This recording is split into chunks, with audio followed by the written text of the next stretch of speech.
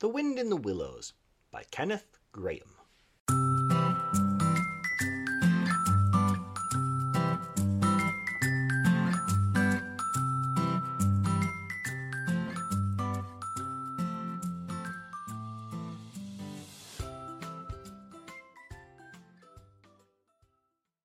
Chapter 4. Mr. Badger. They waited patiently for what seemed a very long time, stamping in the snow to keep their feet warm. At last they heard the sound of slow, shuffling footsteps approaching the door from the inside. It seemed, as the mole remarked to the rat, like someone walking in carpet slippers that were too large for him and down at heel, which was intelligent of Mole because that was exactly what it was. There was the noise of a bolt shot back, and the door opened a few inches, enough to show a long snout and a pair of sleepy, blinking eyes. "Now, the very next time this happens," said a gruff and suspicious voice, "I shall be exceedingly angry. Who is it this time disturbing people on such a night? Speak up." "Oh, Badger!" cried the rat. "Let us in, please. It's me, Rat, and my friend Mole, and we've lost our way in the snow." "What, Ratty, my dear little man!" exclaimed the Badger in quite a different voice. "Come along in, both of you at once. Why, you must be perished. Well, I never. Lost in the snow, and in the wild wood too, and at this time of night. But come in with you."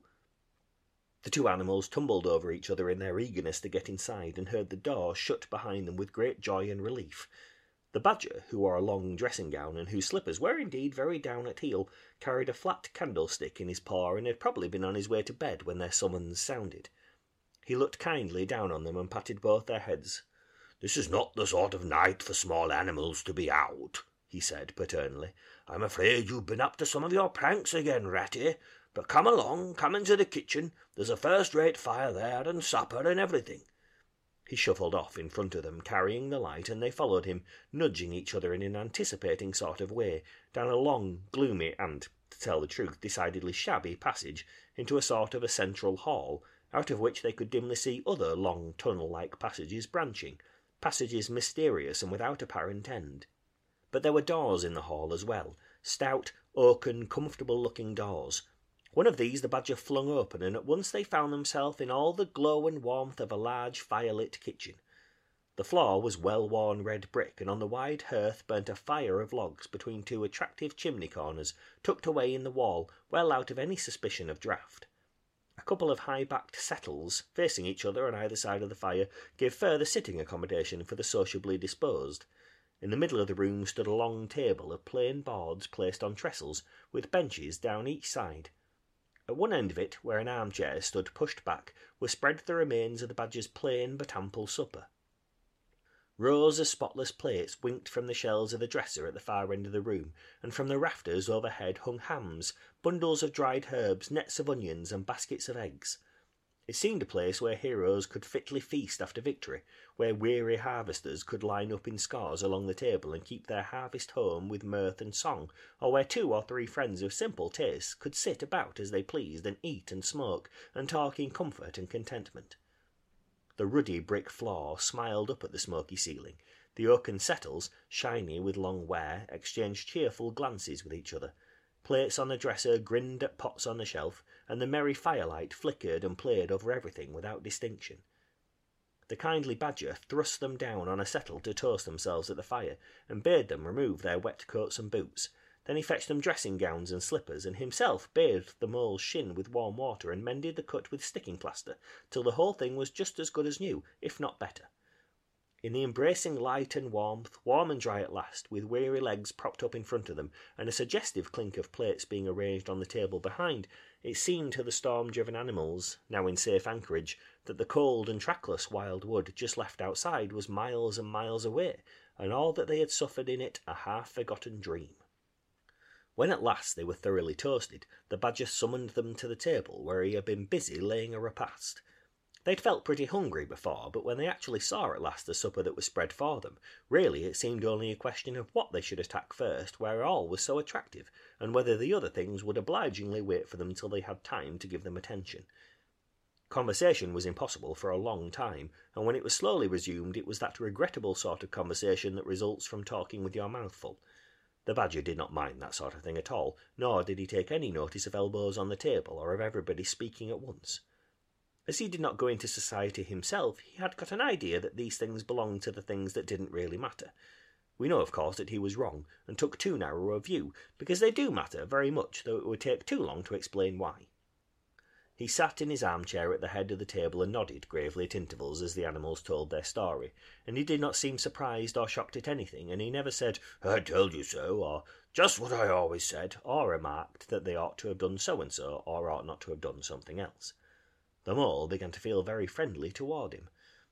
When supper was really finished at last, and each animal felt that his skin was now as tight as was decently safe, and that by this time he didn't care a hang for anybody or anything, they gathered round the glowing embers of the great wood fire, and thought how jolly it was to be sitting up so late, and so independent, and so full, and after they'd chatted for a time about things in general, the badger said heartily, "Now then, tell us the news from your part of the world. How's old Toad going on?" "Oh, from bad to worse," said the rat gravely, while the mole, cocked up on a settle and basking in the firelight, his heels higher than his head, tried to look properly mournful. "Another smash-up only last week, and a bad one. You see, he will insist on driving himself, and he's hopelessly incapable. If he'd only employ a decent, steady, well-trained animal, pay him good wages, and leave everything to him, he'd get on all right. But no, he's convinced he's a heaven-born driver, and nobody can teach him anything, and all the rest follows." "How many has he had?" inquired the badger gloomily. "Smashes or machines?" asked the rat.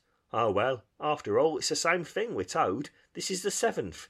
As for the others, you know that coach house of his? Well, it's piled up, literally piled up to the roof with fragments of motor cars, none of them bigger than your hat. That accounts for the other 6, so far as they can be accounted for." "He's been in hospital 3 times, put in the mole, "and as for the fines he's had to pay, it's simply awful to think of." "Yeah, and that's part of the trouble," continued the rat. "Toad's rich, we all know, but he's not a millionaire, and he's a hopelessly bad driver, and quite regardless of law and order. Killed or ruined, it's got to be one of the two things, sooner or later. Badger, we're his friends. Oughtn't we do something?" The badger went through a bit of hard thinking. "Now look here," he said at last, rather severely. "Of course you know I can't do anything now." His two friends assented, quite understanding his point. No animal, according to the rules of animal etiquette, is ever expected to do anything strenuous or heroic or even moderately active during the off-season of winter. All are sleepy, some actually asleep. All are weather-bound, more or less, and all are resting from arduous days and nights during which every muscle in them has been severely tested, and every energy kept at full stretch. "Very well, then," continued the badger. "But when once the year has really turned, and the nights are shorter, and halfway through them one rouses and feels fidgety and wanting to be up and doing by sunrise, if not before, you know." Both animals nodded gravely. They knew. "Well, then," went on the badger, "we, that is, you and me and our friend the mole here, will take Toad seriously in hand.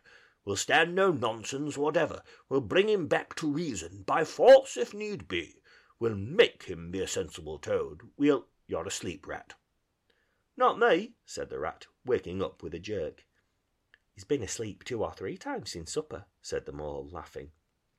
He himself was feeling quite wakeful and even lively, though he didn't know why. The reason was, of course, that he being naturally an underground animal by birth and breeding, the situation of Badger's house exactly suited him and made him feel at home, while the rat, who slept every night in a bedroom the windows of which opened on a breezy river, naturally felt the atmosphere still and oppressive. "Well, it's time we were all in bed," said the badger, getting up and fetching flat candlesticks.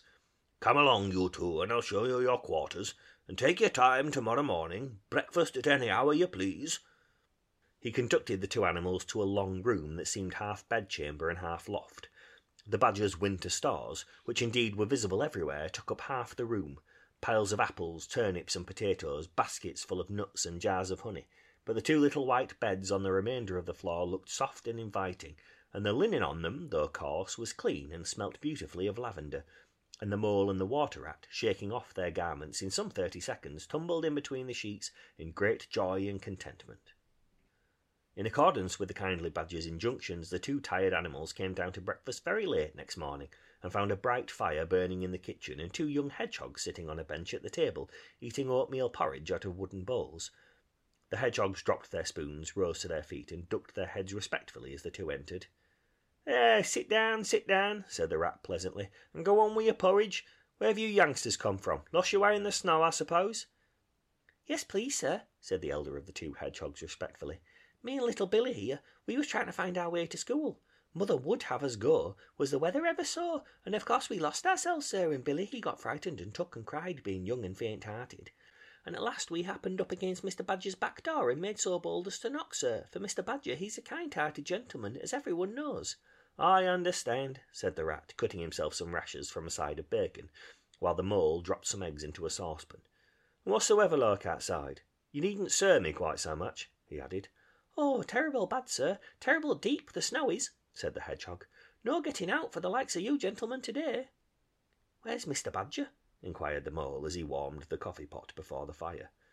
"The master's gone into his study, sir," replied the hedgehog, "and he said as how he was going to be particularly busy this morning, and on no account was he to be disturbed."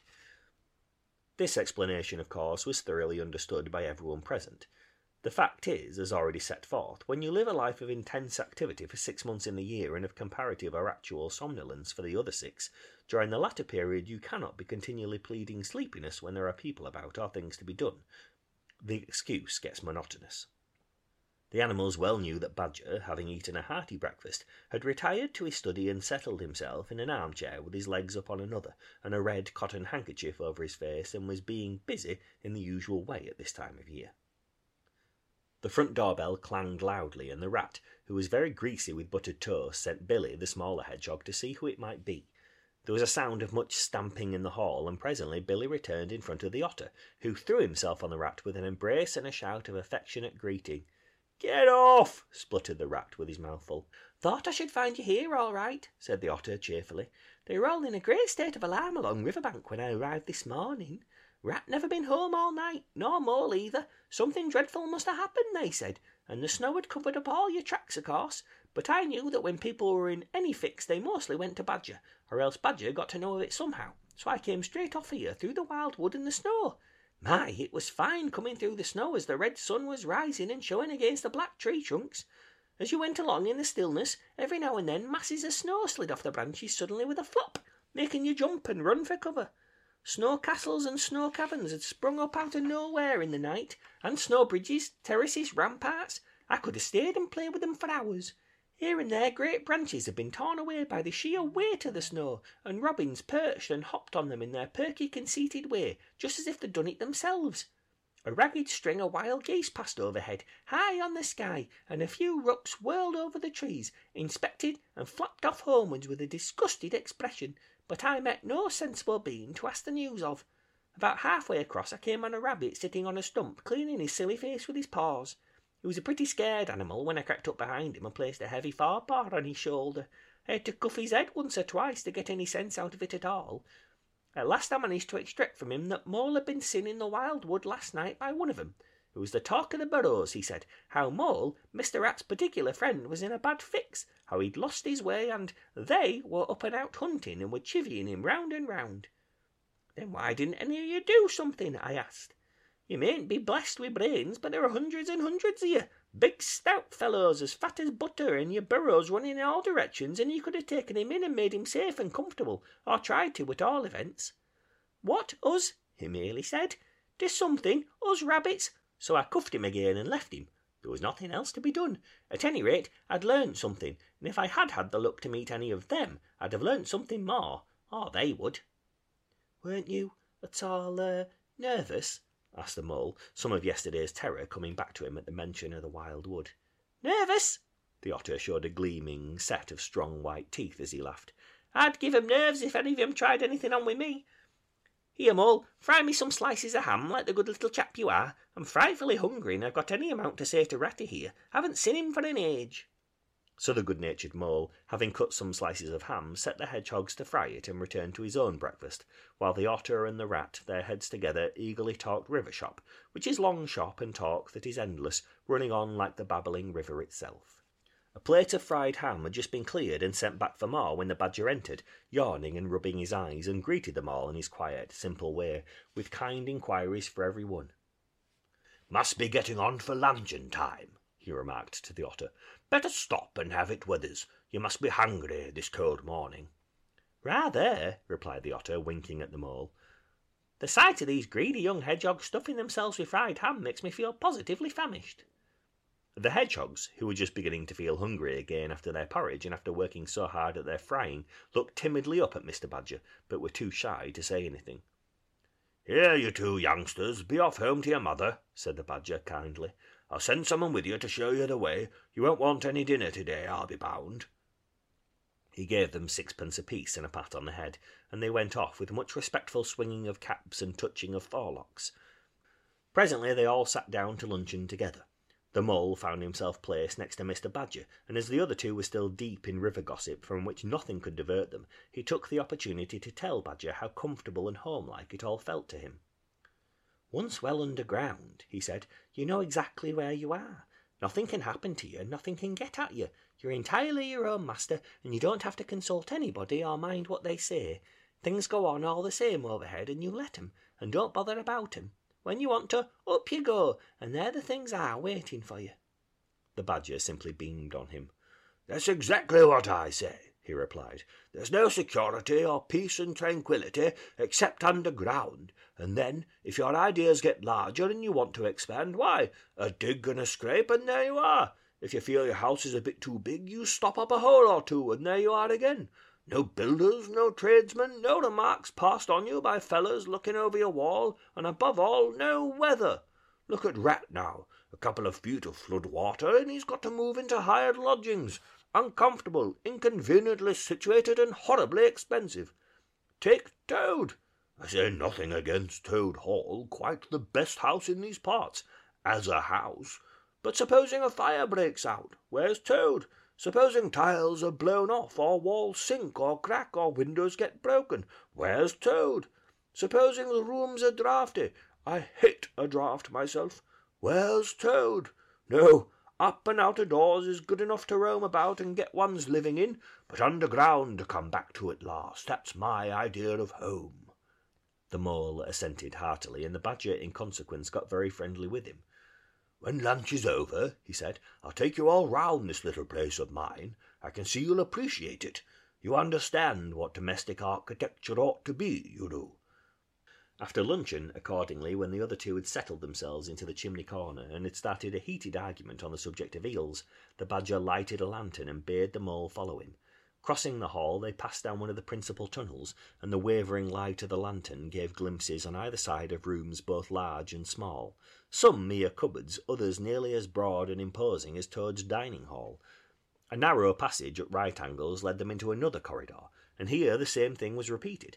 The Mole was staggered at the size, the extent, the ramifications of it all, at the length of the dim passages, the solid vaultings of the crammed store chambers, the masonry everywhere, the pillars, the arches, the pavements. "How on earth, Badger," he said at last, "did you ever find time and strength to do it all? This is astonishing." "It would be astonishing indeed," said the Badger simply, "if I had done it, but as a matter of fact I did none of it. Only cleaned out the passages and chambers as far as I had need of them. There's lots more of it all round about. I see you don't understand. I must explain it to you. Well, very long ago, on the spot where the wild wood waves now, before ever it had planted itself and grown up to what it now is, there was a city of people, you know. Here, where we're standing, they lived and walked and talked and slept and carried on their business. Here they stabled their horses and feasted. From here they rode out to fight or drove out to trade. They were a powerful people and rich and great builders. They built to last, for they thought their city would last forever." "But what has become of them all?" asked the Mole. "Who can tell?" said the Badger. "People come, they stay for a while, they flourish, they build, and then they go. 'Tis their way, but we remain. There were badgers here, I've been told, long before that same city ever came to be, and now there are badgers here again. We're an enduring lot, and we may move out for a time, but we wait, and are patient, and back we come, and so it will ever be." "Well, and when they went at last, those people?" said the Mole. "When they went," continued the Badger, "the strong winds and persistent rains took the matter in hand, patiently, ceaselessly, year after year. And perhaps we badgers, too, in our own small way, helped a little, who knows? It was all down, down, down, gradually, ruin and levelling and disappearance. Then it was all up, up, gradually, as seeds grew to saplings, and saplings to forest trees, and bramble and fern came creeping in to help." Leaf mould rose and obliterated. Streams in their winter freshets brought sand and soil to clog and to cover, and in course of time our home was ready for us again, and we moved in. Up above us, on the surface, the same thing happened. Animals arrived, liked the look of the place, took up their quarters, settled down, spread, and flourished. They didn't bother themselves about the past, they never do. They're too busy. The place was a bit humpy and hillocky naturally, and full of holes, but that was rather an advantage. And they don't bother about the future either. The future, when perhaps the people will move in again, for a time, as may very well be. The Wild Wood is pretty well populated by now, with all the usual lot. Good and bad and indifferent. I name no names. Takes all sorts to make a world, but I fancy you know something about them yourself by this time. I do indeed, said the Mole with a slight shiver. Well, well, said the Badger, patting him on the shoulder. It was your first experience of them, you see. They're not so bad, really. We must all live and let live, but I'll pass the word round tomorrow, and I think you'll have no further trouble. Any friend of mine walks where he likes in this country, or I'll know the reason why. When they got back to the kitchen again, they found the Rat walking up and down very restless. The underground atmosphere was oppressing him and getting on his nerves, and he seemed really to be afraid that the river would run away if he wasn't there to look after it. So he had his overcoat on and his pistols thrust into his belt again. "Come along, Mole," he said anxiously as soon as he caught sight of them. "We must get off while it's daylight. Don't want to spend another night in the Wild Wood again." "It'll be all right, my fine fellow," said the Otter. "I'm coming along with you, and I know every path blindfold, and if there's a head that needs to be punched, you can confidently rely on me to punch it." "You really needn't fret, Ratty," added the Badger placidly. "My passages run further than you think, and I've bolt holes to the edge of the wood in several directions, though I don't care for everybody to know about them. When you really have to go, you shall leave by one of my short cuts. Meantime, make yourself easy and sit down again." The Rat was nevertheless still anxious to be off and attend to his river, so the Badger, taking up his lantern again, led the way along a damp and airless tunnel that wound and dipped, part vaulted, part hewn through solid rock for a weary distance that seemed to be for miles. At last daylight began to show itself confusedly through tangled growth overhanging the mouth of the passage, and the Badger, bidding them a hasty good-bye, pushed them hurriedly through the opening, made everything look as natural as possible again, with creepers, brushwood, and dead leaves, and retreated. They found themselves standing on the very edge of the Wild Wood, rocks and brambles and tree roots behind them, confusedly heaped and tangled. In front, a great space of quiet fields, hemmed by lines of hedges black on the snow, and, far ahead, a glint of the familiar old river, while the wintry sun hung red and low on the horizon. The Otter, as knowing all the paths, took charge of the party, and they trailed out on a bee-line for a distant stile. Pausing there a moment and looking back, they saw the whole mass of the Wild Wood, dense, menacing, compact, grimly set in vast white surroundings. Simultaneously they turned and made swiftly for home, for firelight and the familiar things it played on, for the voice, sounding cheerily outside their window, of the river that they knew and trusted in all its moods, that never made them afraid with any amazement. As he hurried along, eagerly anticipating the moment when he knew he would be at home again among the things he knew and liked, the Mole saw clearly that he was an animal of tilled field and hedgerow, linked to the ploughed furrow, the frequented pasture, the lane of evening lingerings, the cultivated garden plot. For others, the asperities, the stubborn endurance, or the clash of actual conflict that went with nature in the rough. He must be wise, must keep to the pleasant places in which his lines were laid and which held adventure enough, in their way, to last for a lifetime.